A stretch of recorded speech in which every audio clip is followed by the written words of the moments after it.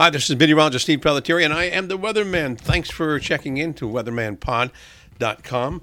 And we basically give a weather situation for the Mid-Atlantic and Northeast corridor that we call the Atlantic corridor in the Old Farmer's Almanac.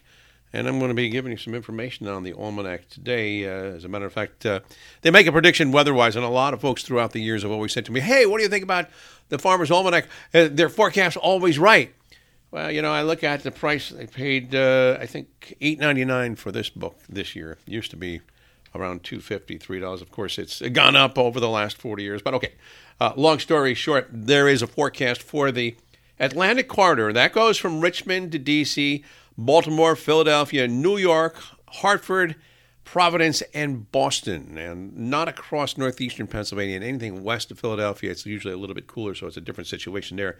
But they're forecasting for November 23rd, temperature average for the whole region. Now, they don't specifically say where, but if you think about it, let's put the central New Jersey, North Jersey, New York City, and northern Philadelphia area just around the middle of this whole thing. So they're saying that the average temperature is going to be 49 degrees.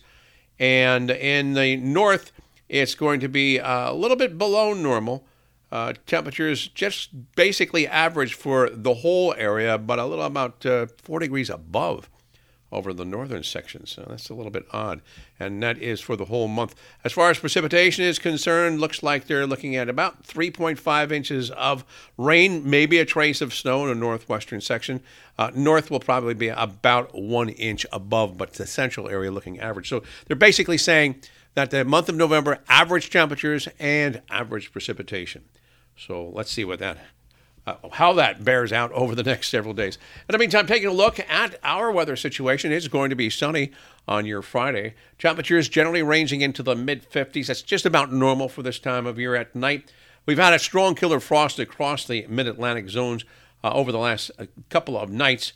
Tomorrow morning, it'll probably be around to about 35 to 40 degrees, so no frosty conditions there. Saturday and Sunday are both looking fair, as is Monday, but by Tuesday, Wednesday, and Thursday of next week, looks like there'll be some scattered rain showers from the mid-Atlantic to southern New England, and temperatures just about average over the next several days as well. Taking a look at the airline hubs across the nation, it looks like New York, of course, and Newark, JFK, the headquarters or the hub for JetBlue, United at Newark, all looking at the fair skies. So no weather delays there. So if you have delays in and around those places, it's because of some other places. But not much going on across the nation that will cause delays in air travel. Atlanta is looking good. Charlotte, Dallas, Fort Worth, Houston, Chicago, a little bit of windy conditions and maybe some rain showers there.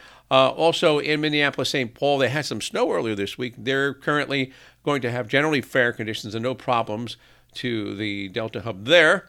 And looking around to Denver, Denver's going to be okay. L.A., just a little bit cloud cover and fog, but no major delays. San Francisco, but of course, rainy weather moving back into the Pacific Northwest.